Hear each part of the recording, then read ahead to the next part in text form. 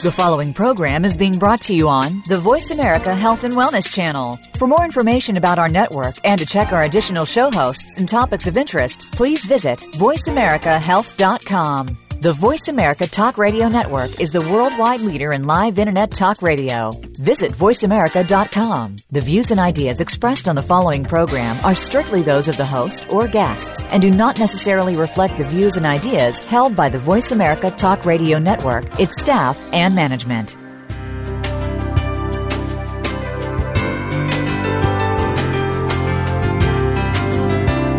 Good afternoon and welcome to Frankly Speaking About Cancer with the Cancer Support Community. Your host is Kim Tibaldo, President and CEO of the Cancer Support Community. This hour is designed to inspire, inform, and to help you live better with cancer. Now, here's your host, Kim Tibaldo. Welcome to Frankly Speaking About Cancer, an internet radio show that focuses on informing and inspiring people to live well with cancer. I'm Kim Tibaldo, CEO of the Cancer Support Community. The wellness community and Gilda's Club have united to become the Cancer Support Community, one of the largest providers of cancer support in the United States and around the world. Our services are offered at more than 100 locations worldwide and online at www.cancersupportcommunity.org. Cancer, it's one simple word with 6 letters, 2 syllables, but hearing this word from your doctor can change everything in an instant. Time can feel like it's suddenly standing still and swirling around all at the same time. If you've heard this word from your doctor, you're beginning a new journey, one you may not be prepared to take.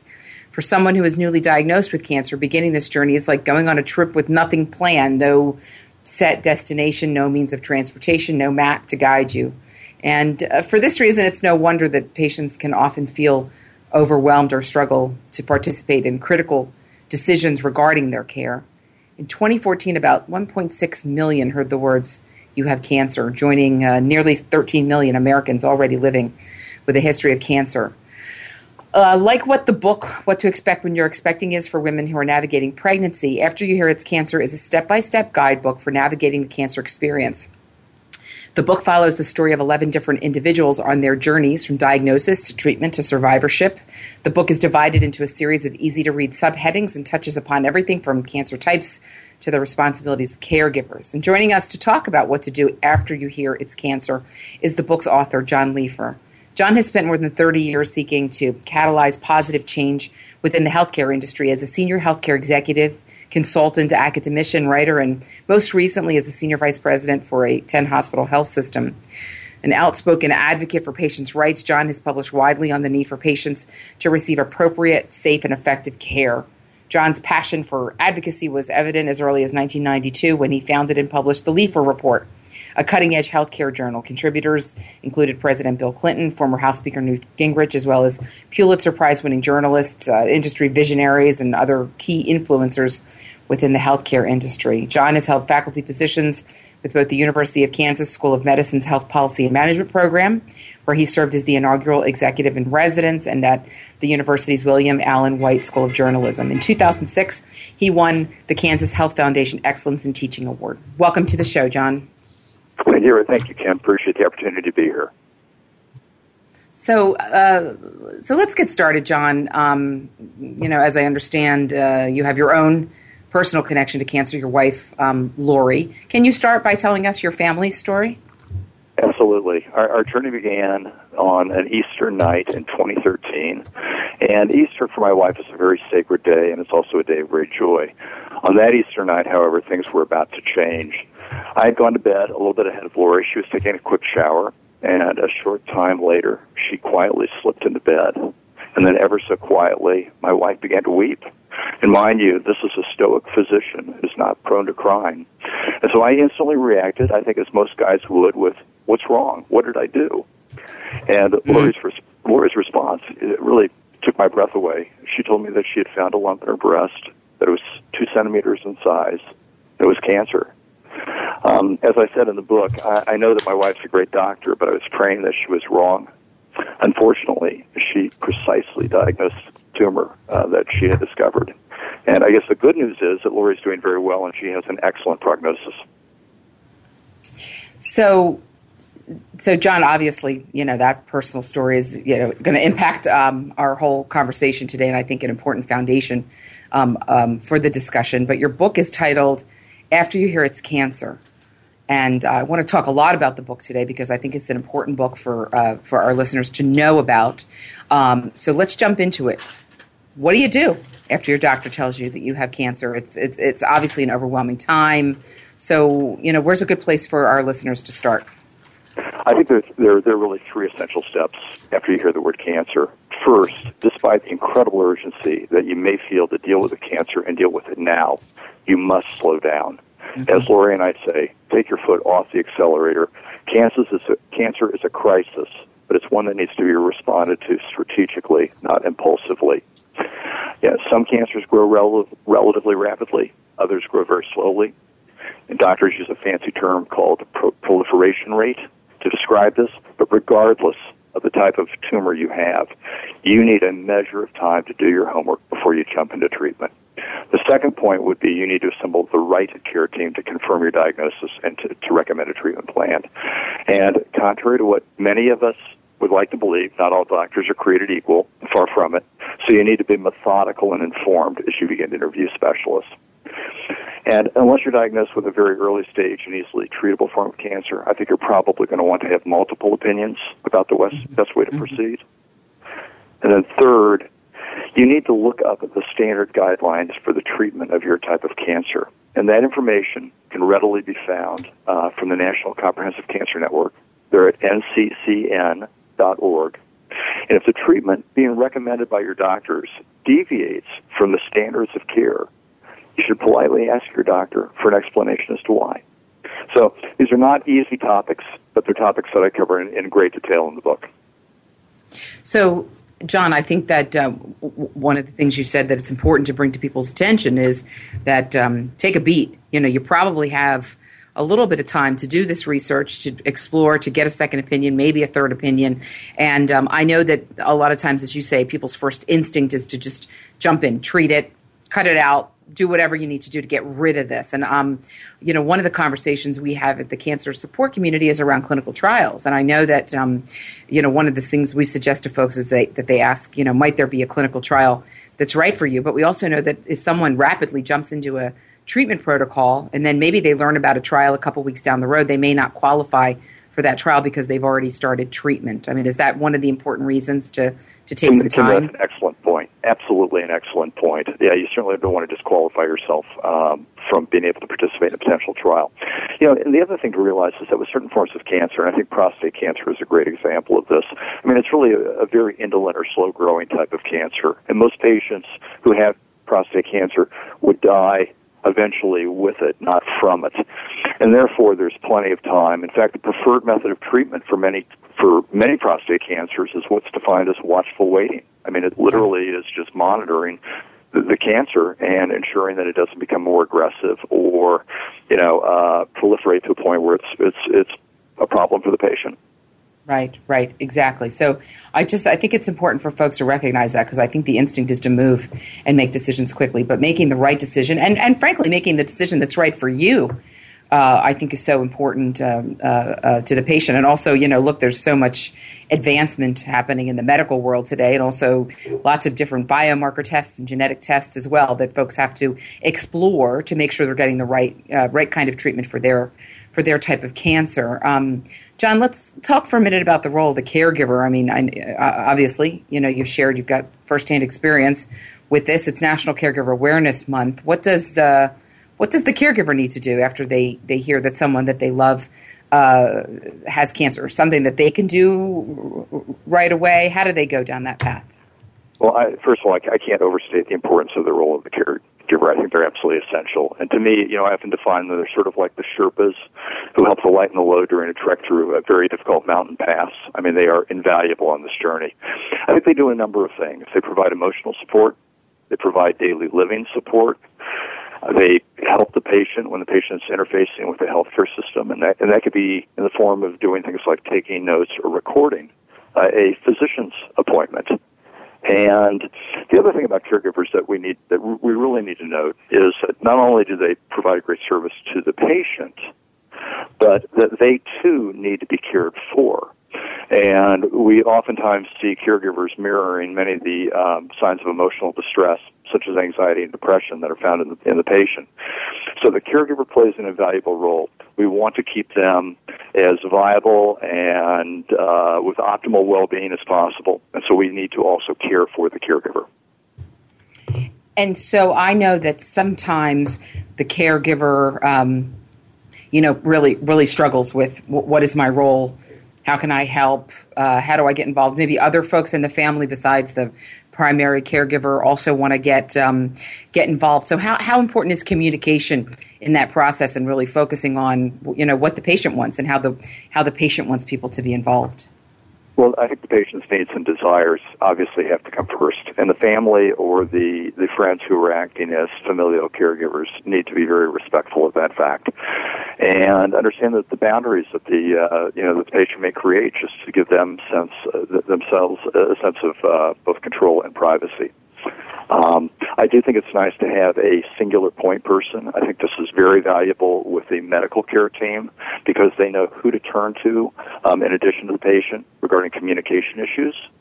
And I think if you have this single caregiver or primary designee, they can, again, take all of the information that's provided by the medical team and share that efficiently with the family rather than asking the doctor to make 5 separate phone calls to different family members. Yeah. And so obviously, that communication piece is central between that primary caregiver, between other folks in the family. I know there are a lot of tools, that are out there today to communicate with friends and family and ways that folks can be activated and get involved and really support the patient through the journey. John, we've got a couple of minutes until our first break here, but, you certainly have a rich background in healthcare, writing about health and health policy, and was that helpful to you when Lori was diagnosed with cancer? Was it harmful? Did you maybe know a little bit too much in the process? Did that help you prepare for being a caregiver to Lori? I think Lori and I both probably knew too much about both the functionality and dysfunctionality of our health care system and the hurdles that one has to clear to get efficient and effective care. So I think we both had that knowledge. I think my role was probably with Lori was primarily to provide her with sort of a steady hand and a ready heart, maybe a willingness to help in the way she deemed to be most appropriate. So for friends, I oftentimes find myself offering counsel regarding, again, how to clear the hurdles or how to ensure that they're getting the most appropriate treatment. With Lori as a provider, that was far less of a question. And so maybe it was a little bit of both. It certainly helped you in terms of your knowledge of the experience, but also maybe a little bit daunting because you maybe knew a little bit too much. Well, I'm always chagrined by my encounters with the healthcare system, and I would like to have positive and polite things to say about the American healthcare system, but I spent 2 years writing a book about what's wrong with it, in addition to the book on cancer. So it's, it's a very tough system to navigate, which is just one more challenge for people who are already facing an extremely difficult or dealing with an extremely difficult disease. Yeah. I had one patient, John, described it to me as his 5 to 8 job. He said he'd go to work at his 9 to 5 job, and then every night from 5 to 8, he'd be dealing with paperwork, forms, appeal letters, and things like that. So it can be a huge burden and overwhelming for the patient. We're going to go to a break here. This is Frankly Speaking About Cancer. We're talking with our guest, John Leifer, author of the book After You Hear It's Cancer. John is an expert in the medical field and also went through his own family's experience with cancer when his wife was diagnosed. We have a lot more to cover, and we want to dive into what our listeners might find in the book. This is Frankly Speaking About Cancer. I'm Kim Thiboldeaux. We're going to take a quick break, and we will be right back.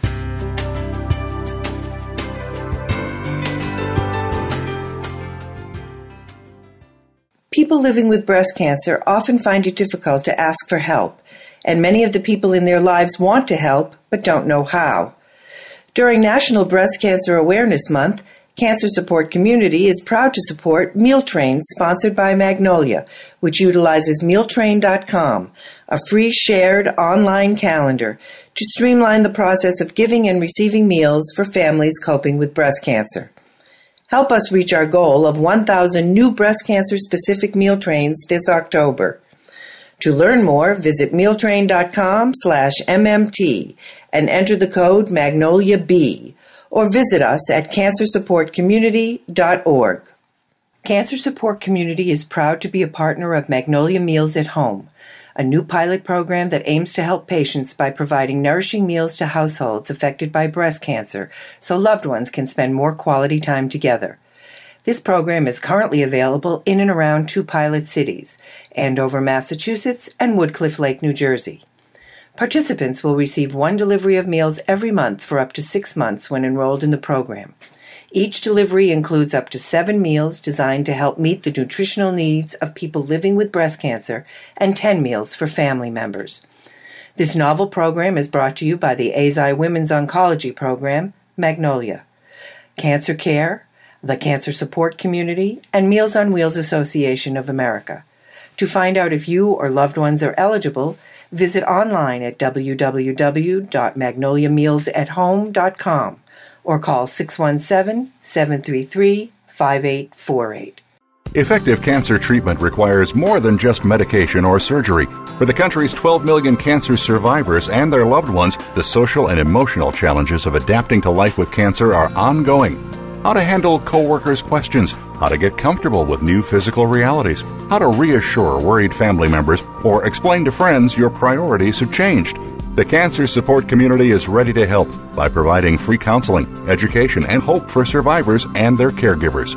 Whether online or at over 100 locations around the world, the Cancer Support Community is ready to offer the support you need to live a better life with cancer. For more information on support groups, publications, nutrition, exercise programs, and more, call 1-888-793-9355 or visit us online at www.cancersupportcommunity.org.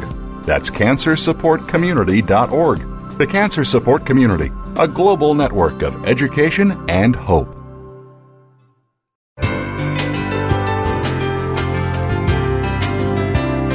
You're listening to Frankly Speaking About Cancer with the Cancer Support Community, an inspirational program offering the resources you need to live a better life with cancer.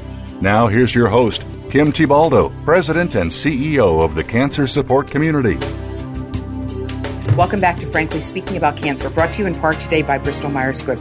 I'm Kim Thiboldeaux, and today I'm joined by author and health advocate John Leifer. And I apologize for my mispronunciation of John's last name in the first segment. It's John Leifer.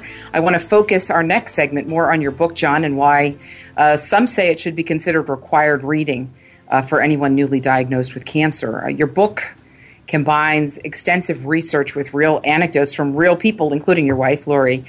Can you describe what the research process was like for this book? And just talk a little bit about why you decided to sort of combine the fact and the human emotion together. Well, let me start with kind of a serendipitous thing that occurred. In 2009, I decided to go back to graduate school at the University of Pennsylvania, and my research focused on how to address the psychosocial, spiritual, and functional needs of cancer patients. So that proved to be invaluable when Lori was going through her journey, but also provided a very, very strong foundation for the book. Before beginning the book, though, I spent another year doing research on broader topics, cancer-related topics, so that I really felt confident about the validity of my observations and recommendations. But I wanted the book to be about more than research findings. One of my favorite quotes has always been from Sartre, who said, "The heart knows reason, which reason knows nothing of." So I believe the best advice for a patient is grounded in rock-solid empirical data, but tempered with the wisdom of the soul or heart. Mm-hmm. And that's really what I'm trying to do with this book. It is it hopefully comes from both the head and the heart, and it addresses people's needs at both a cognitive or intellectual level and at an emotional level.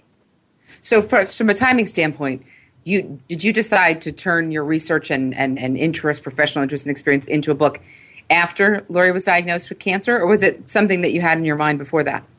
It was something I had in my mind before that. Lori and I had innumerable dinner conversations about her patients, who were, of course, being careful to avoid any privacy issues. But Lori would come home and she would share with me these stories that were just, I mean, frankly, they were heart-wrenching. And they were oftentimes about not only the physical travails of patients or challenges, but also about their inability to pay for medication, their inability to get transportation to the hospital or to the cancer center, or a myriad of other issues that just made the journey so unbelievably difficult. And I think the thing that struck me the most was the lack of adequate resources to deal with these issues. And that, I mean, I would listen to these feeling like there's got to be something that I can do. I mean, I'm passionate about advocating for patients. Can't I speak up in some way to address the non-clinical needs of cancer patients that are going unmet? Mm-hmm. Mm-hmm. And how did you decide on the format of the book? A guidebook rather than, let's say, a memoir or something of that nature. Well, to me, cancer is a foreign land. I think it's one that we hope never to visit. I wanted to maintain the metaphor of a journey and have the narrative of the book unfold pretty much as the disease process unfolds over time. And I thought a navigational tool or a map was essential for every cancer patient, particularly since this is a journey that no one plans to take and for which the destination is generally unknown. Mm-hmm. Mm-hmm.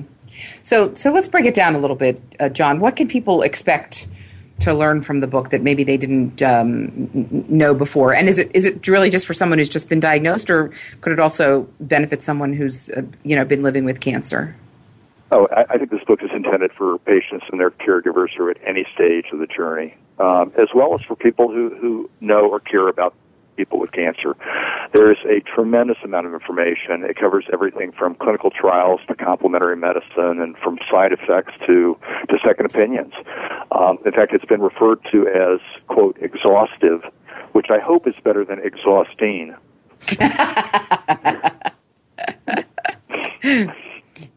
So walk us through it in a little more, or detail, John, or take us down the path of, someone who's been diagnosed and, some of the topics, categories where they can pick up your book and they can learn about these different topics and different sort of, buckets of knowledge that they can gain from this.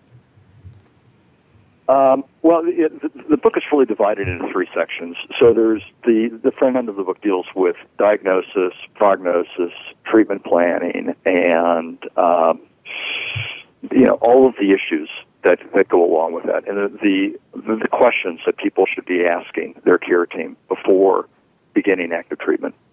There's a second phase of the book second section of the book that deals with active treatment and covers, again, what to expect during active treatment, the emotional roller coaster of cancer, managing side effects to the degree to which they can be managed, and also understanding long-term after effects of treatment, the role of nutrition and exercise, and whether or not people should engage, for instance, in complementary medicine.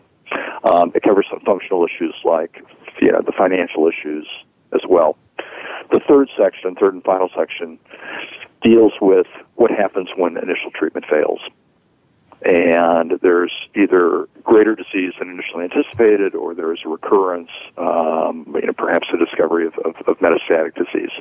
That was a much harder section to write because I wanted to make sure that we continued to provide hope to patients, despite the fact that their future might seem to be less bright than it once had been. Mm-hmm. And that goes all the way through to the point where a person is either a survivor on the journey, or a person requires palliative and hospice care and must contemplate difficult end-of-life issues. Mm-hmm, mm-hmm. I want to touch on the piece that you mentioned before. Difficult topics, things like discussing hospice care and some of the end-of-life issues that that people certainly confront. And I know here, even though we're obviously a professional organization, lots of professional folks who work here who've dealt with this many, many times, it's still a very, very difficult conversation. I read a statistic not long ago that says that the average length of time that someone would qualify to be in hospice is 90 days, and that the average length of hospice stay in the U.S. is 6 days. Do you think that that's linked to the fear of that conversation, that hospice really means that that's the end, that we've given up, that it's a matter of days? I mean, I feel like there's a lot of misunderstanding about some of those end-of-life issues. I think there's tremendous misunderstanding. And having watched two patients die under completely different circumstances, one in a hospital ICU and the other at home under hospice care, I felt incredibly compelled to address this topic. I'm passionate about the need for appropriate end-of-life care, and that patients correctly understand the roles of palliative and hospice care. We need much more information out there. Of course, we have to be sensitive in providing that information, but people need to understand first of all, the difference between palliative care and hospice care, yes, and the incredibly important roles that each one of these disciplines can play, either during a chronic phase of the disease or at the end of life. As an aside, I had a wonderful opportunity years ago to spend considerable time interviewing Dr. Elizabeth Kubler-Ross, who a pioneering researcher on death and dying, and it's so served to heighten my conviction regarding the needs for better end-of-life care. I just feel very strongly about this. Yeah, and hopefully that comes through in the book.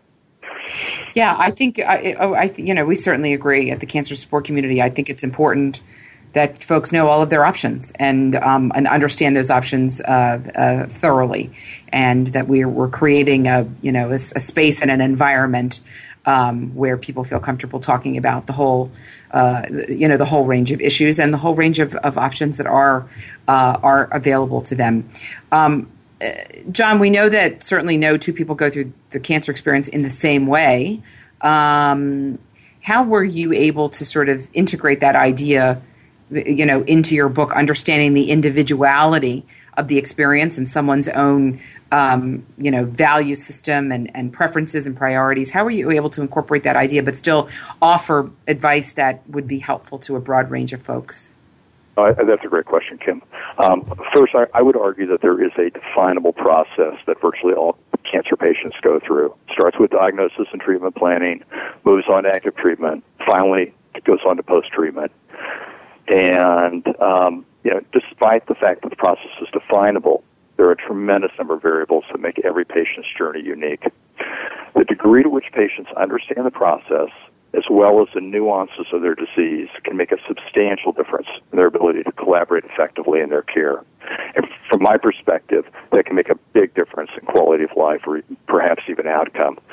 So the book seeks to create awareness of the important signposts along the path that warn of the impending need to make important decisions about one's care. Mm-hmm. So again, I think there are things that are predictable about the journey through cancer, mm-hmm. and then there are things that make the journey unique, and one needs to understand both.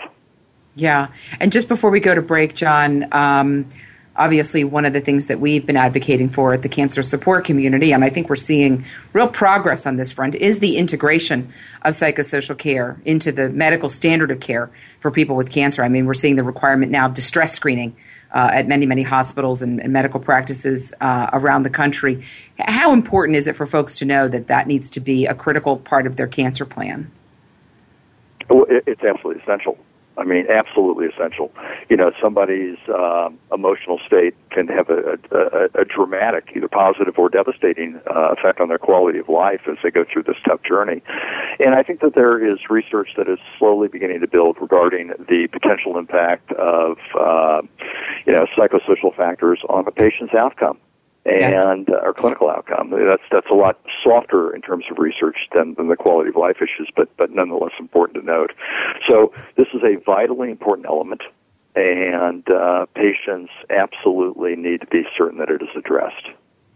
Yeah, I mean, we certainly couldn't agree more. Just as we're talking about also palliation, about hospice care, about all of those elements, folks really need to be making decisions with their eyes wide open and aware of all of these different aspects of a truly integrated care plan.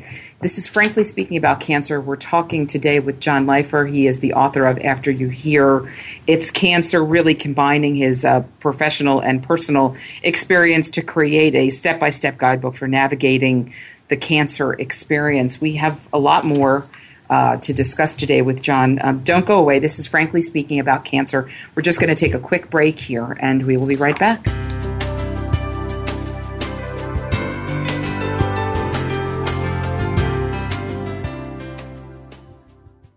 Effective cancer treatment requires more than just medication or surgery.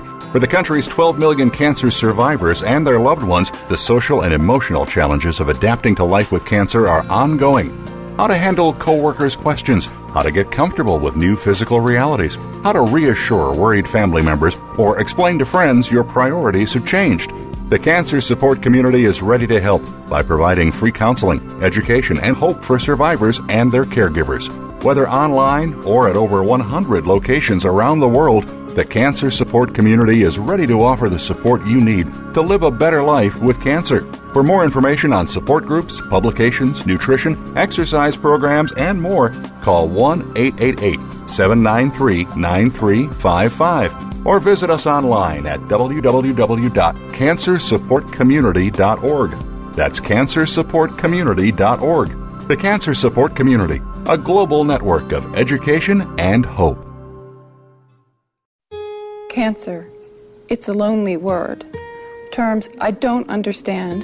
Choices I never thought I'd have to make. But there is hope and help. Support from cancer survivors. Links to research and clinical trials. Help with finances and access to care. All behind you at Breakaway from Cancer. Created by Amgen to empower cancer patients. The Cancer Support Community is proud to be a partner of Breakaway from Cancer.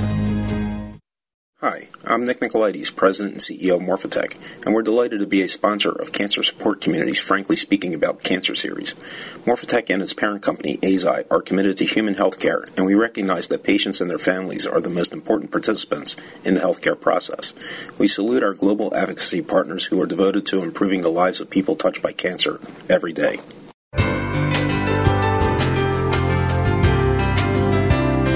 You're listening to Frankly Speaking About Cancer with the Cancer Support Community, an inspirational program offering the resources you need to live a better life with cancer.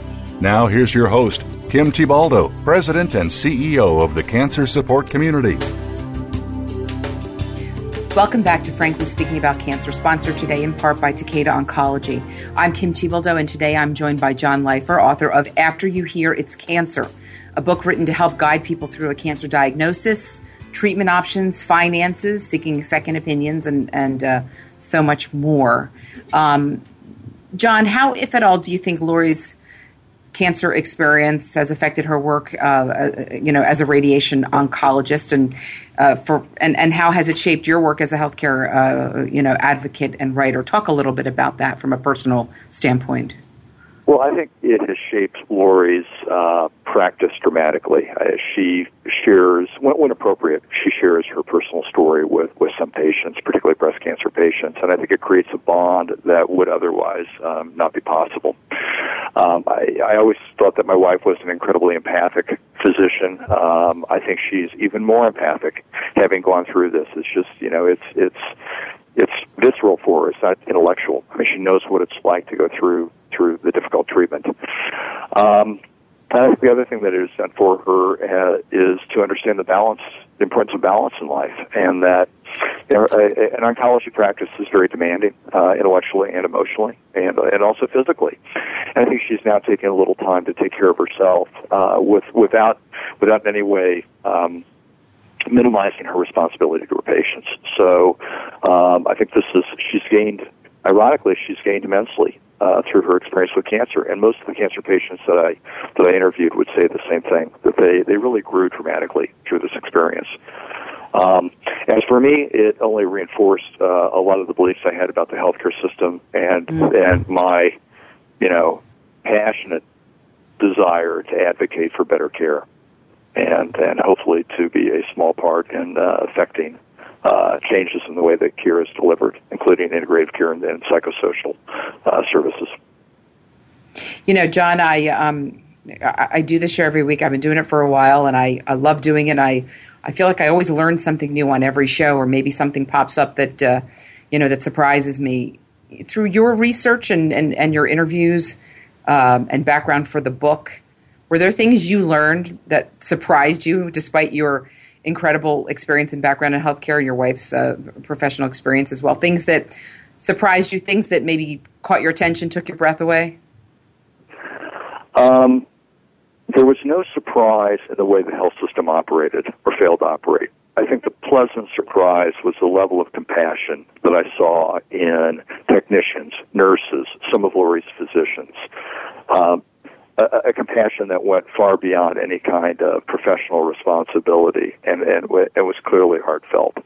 So that was a nice gift that accompanied this journey. But in terms of the lessons relative to the delivery and receipt of care, it was pretty much what we expected.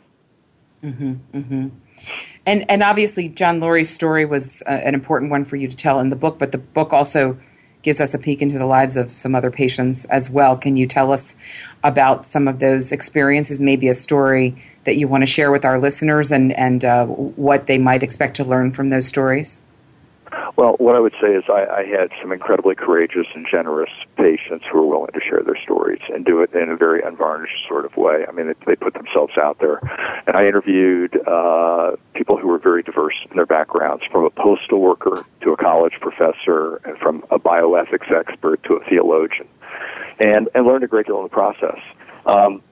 I can certainly share a story. What I might suggest, though, is it's because it's hard to distill these powerful stories into a soundbite, is that there's a video on the book website at afteryouhearitscancer.com, and it features 4 of the patients talking about their journey through cancer.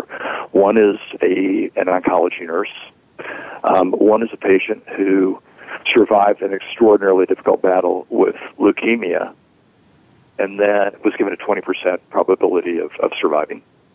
And then her husband was diagnosed with stage 4 melanoma, so she became a caregiver. There is a pastor who cared for his wife for 20 years during her journey through lymphoma and ultimately leukemia.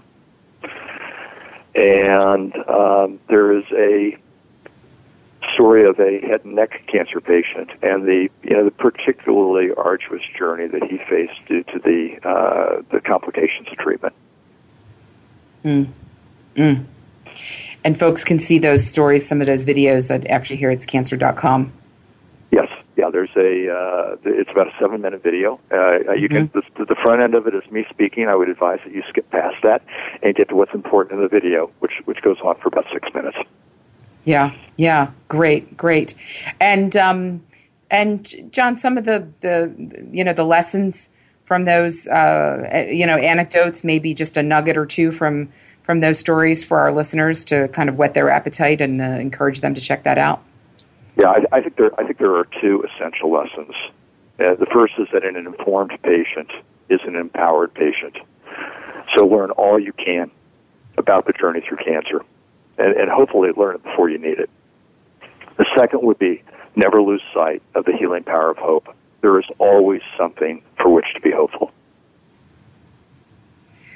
Yeah, well, obviously, I think those are, important lessons for folks to certainly hold on to, and we certainly embrace that at Cancer Support Community and encourage people to connect with others who are going through the same experience, and so they have a place to share, so they don't feel alone, so they don't feel isolated in their cancer journey. And they're, certainly folks come and find hope, by that sharing and by that connection with others, who are going through the journey. I know, John, that you address some of the sort of physical aspects of the cancer journey and some of the medical aspects of the cancer journey in terms of the diagnosis and treatment, and that you also talk about the social and emotional sides of the journey. Just a couple of, if we look at the sort of being diagnosed, getting the right information, dealing with the physical side of the journey, and then talk about the emotional side. A couple tips, pieces of advice for our folks on those topics?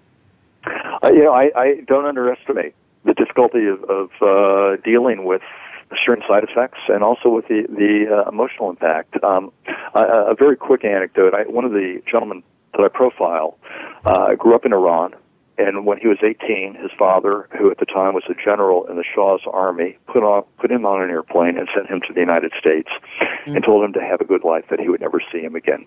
And the gentleman never did see his father again after the revolution in Iran.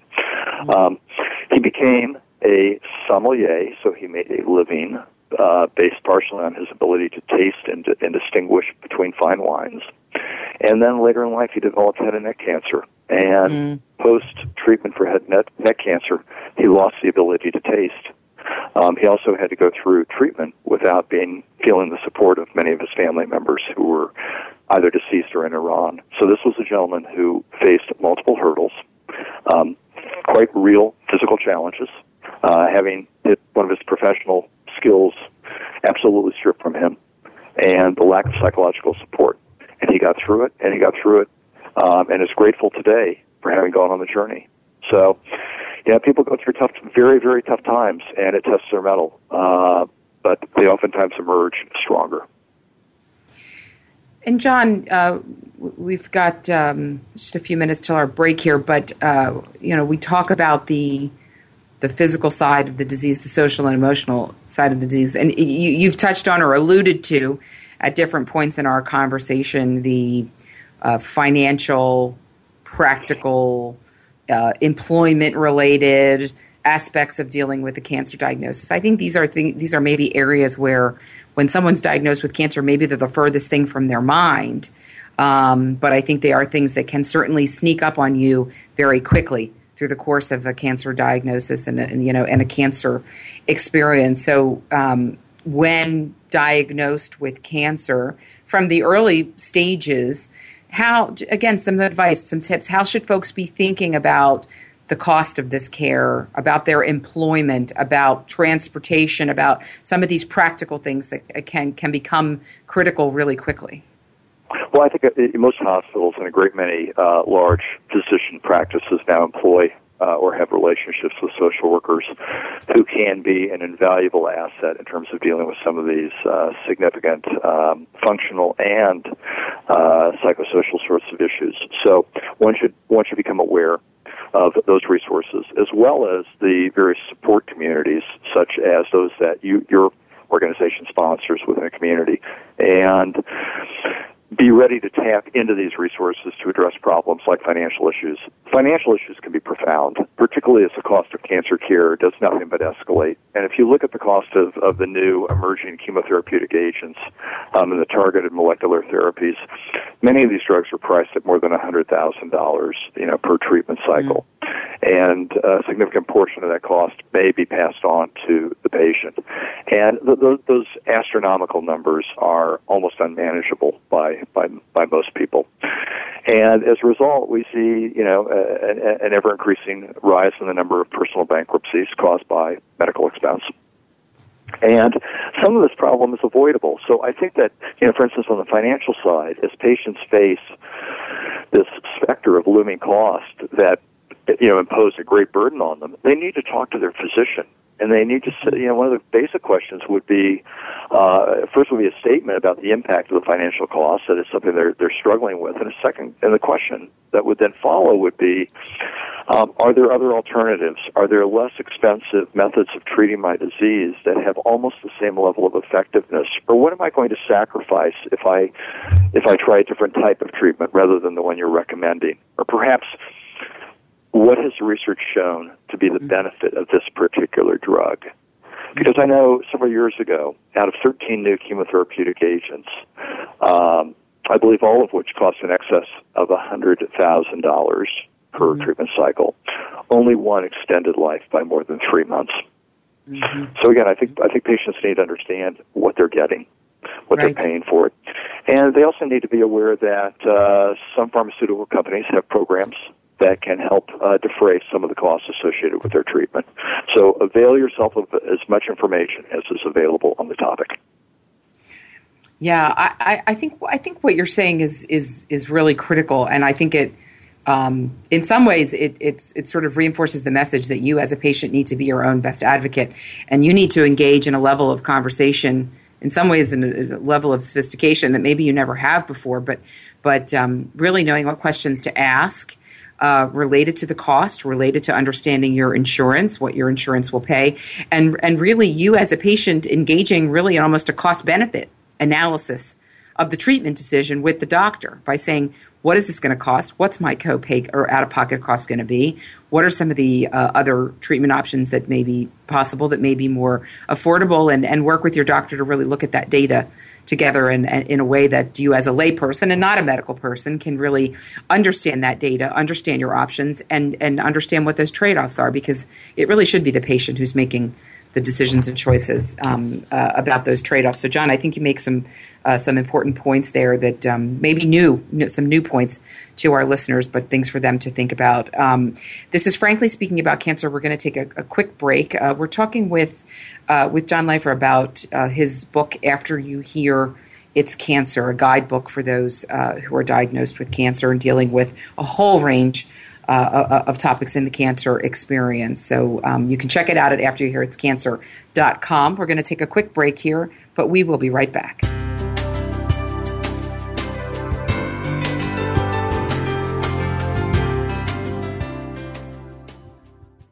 Effective cancer treatment requires more than just medication or surgery.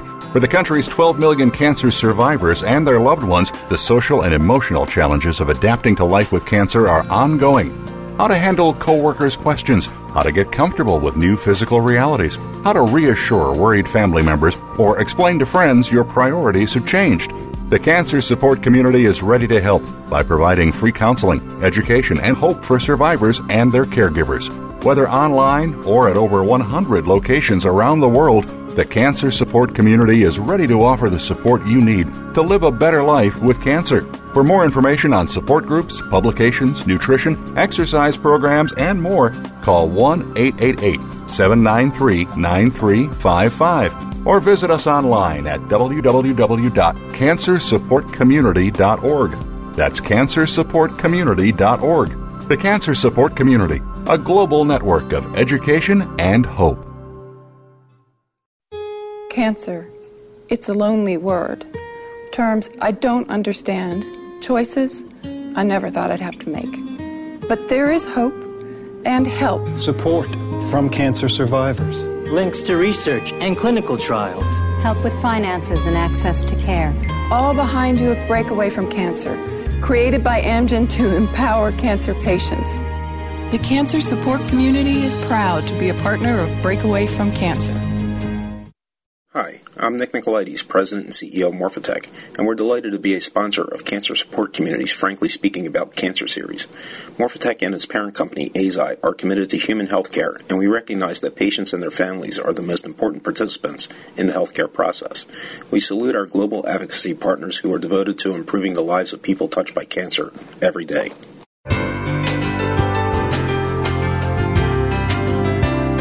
You're listening to Frankly Speaking About Cancer with the Cancer Support Community, an inspirational program offering the resources you need to live a better life with cancer.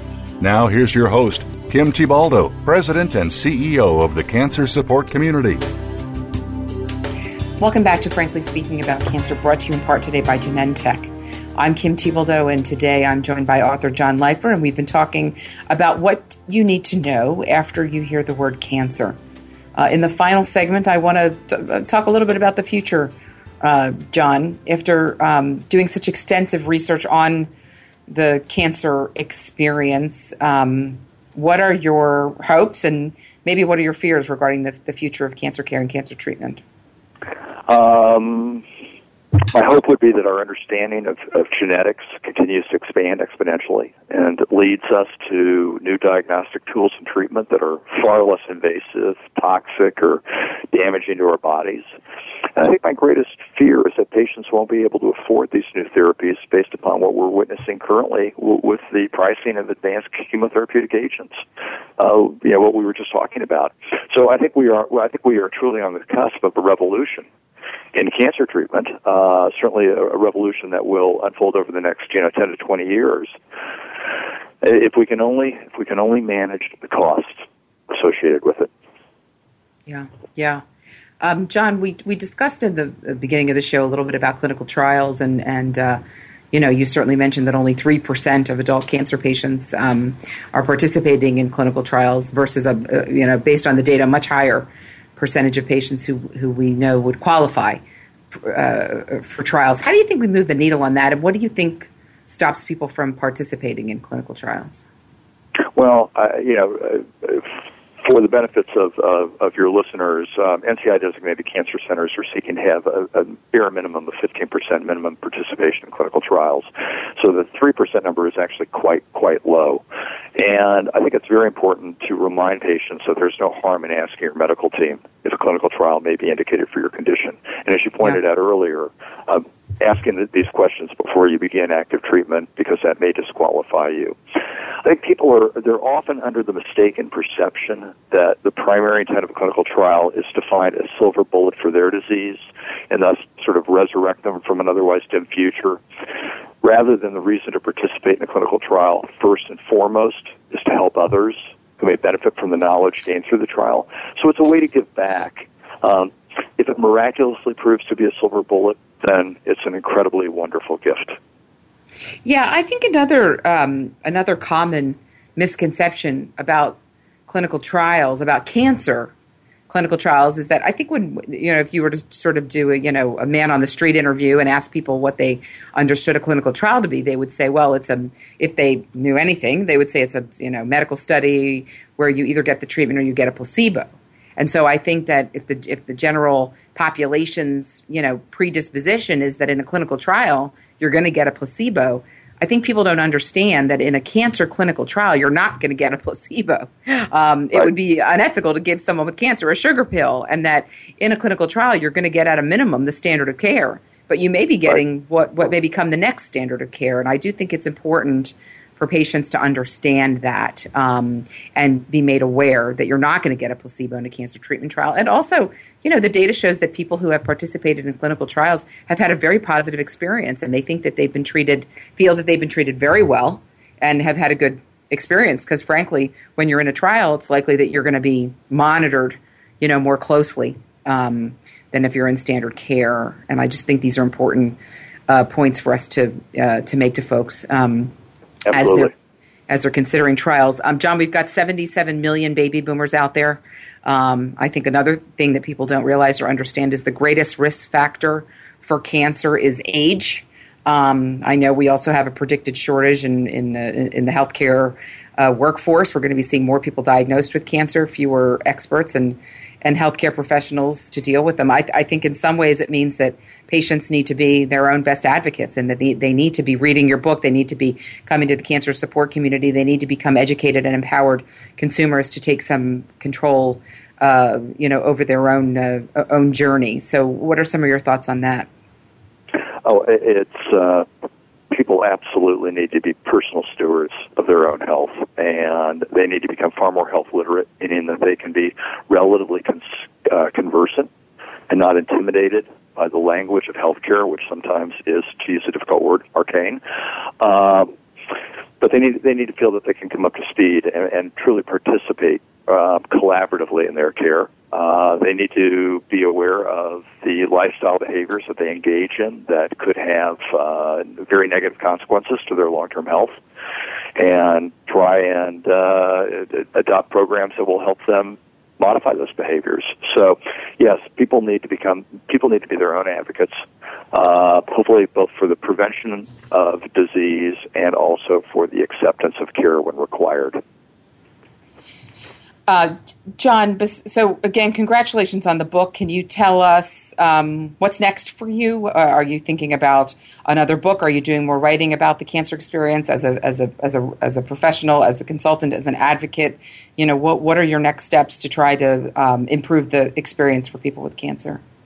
Well, actually, Kim, I sort of want to return to the research. So before picking up my proverbial pen again, I'm hoping to work one-on-one with cancer patients across the country by coaching them as they embark on the difficult journey through cancer. And my goal is twofold: one, to ease their burden, and then second, to gain more knowledge regarding what's most effective for addressing the challenges associated with their disease. Once I do that, then I think I'm going to have new knowledge in hand, and I would feel prepared to write the next book. So that's really the goal, is to find a couple of dozen patients with whom I may have the opportunity to work, and see what can be most effective, and again, making that journey easier.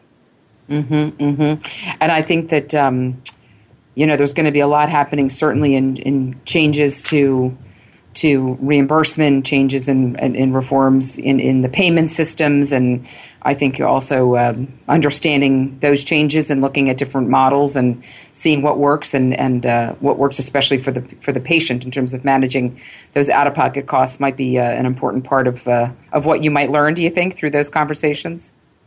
Absolutely. I pray that we have transformational change relative to our payment system and other factors in the healthcare system. Yeah.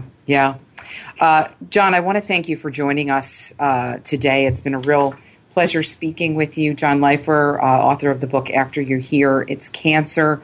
We've had a great conversation. It's a terrific guidebook for someone who's been diagnosed with cancer, including some personal experience with John and his wife, great background, research, information, guidance on navigating the cancer experience. I want to thank our listeners for joining us today for Frankly Speaking About Cancer. Just a reminder that at the Cancer Support Community, we provide a wide range of in-person, online, and over-the-phone support services to people with all cancers at any stage of their disease. We also provide support services for the family members and loved ones of people with cancer.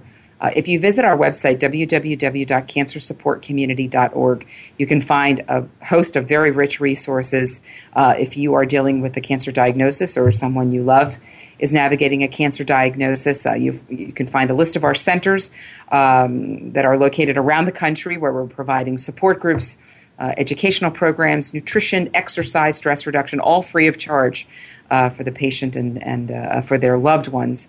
You can also call our helpline at 888-793-9355 if you would like to speak with a licensed counselor. If you're having some challenges, if you'd like to speak with the counselor, if you're looking for local resources, if you're trying to find one of our centers in your community, you can give us a call at 888-793-9355 to find out about our free resources, or visit us at www.cancersupportcommunity.org. I want to thank John Leifer for joining us on the show today. It's been a real pleasure, and we do hope you check out his book, After You Hear It's Cancer. Thank you for joining us for Frankly Speaking About Cancer. I'm Kim Thiboldeaux. Until next time, be well, do well, live well.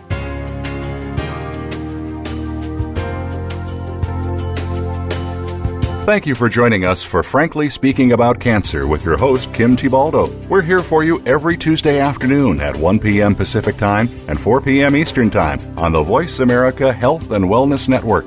In the meantime, stay connected online at cancersupportcommunity.org. That's cancersupportcommunity.org.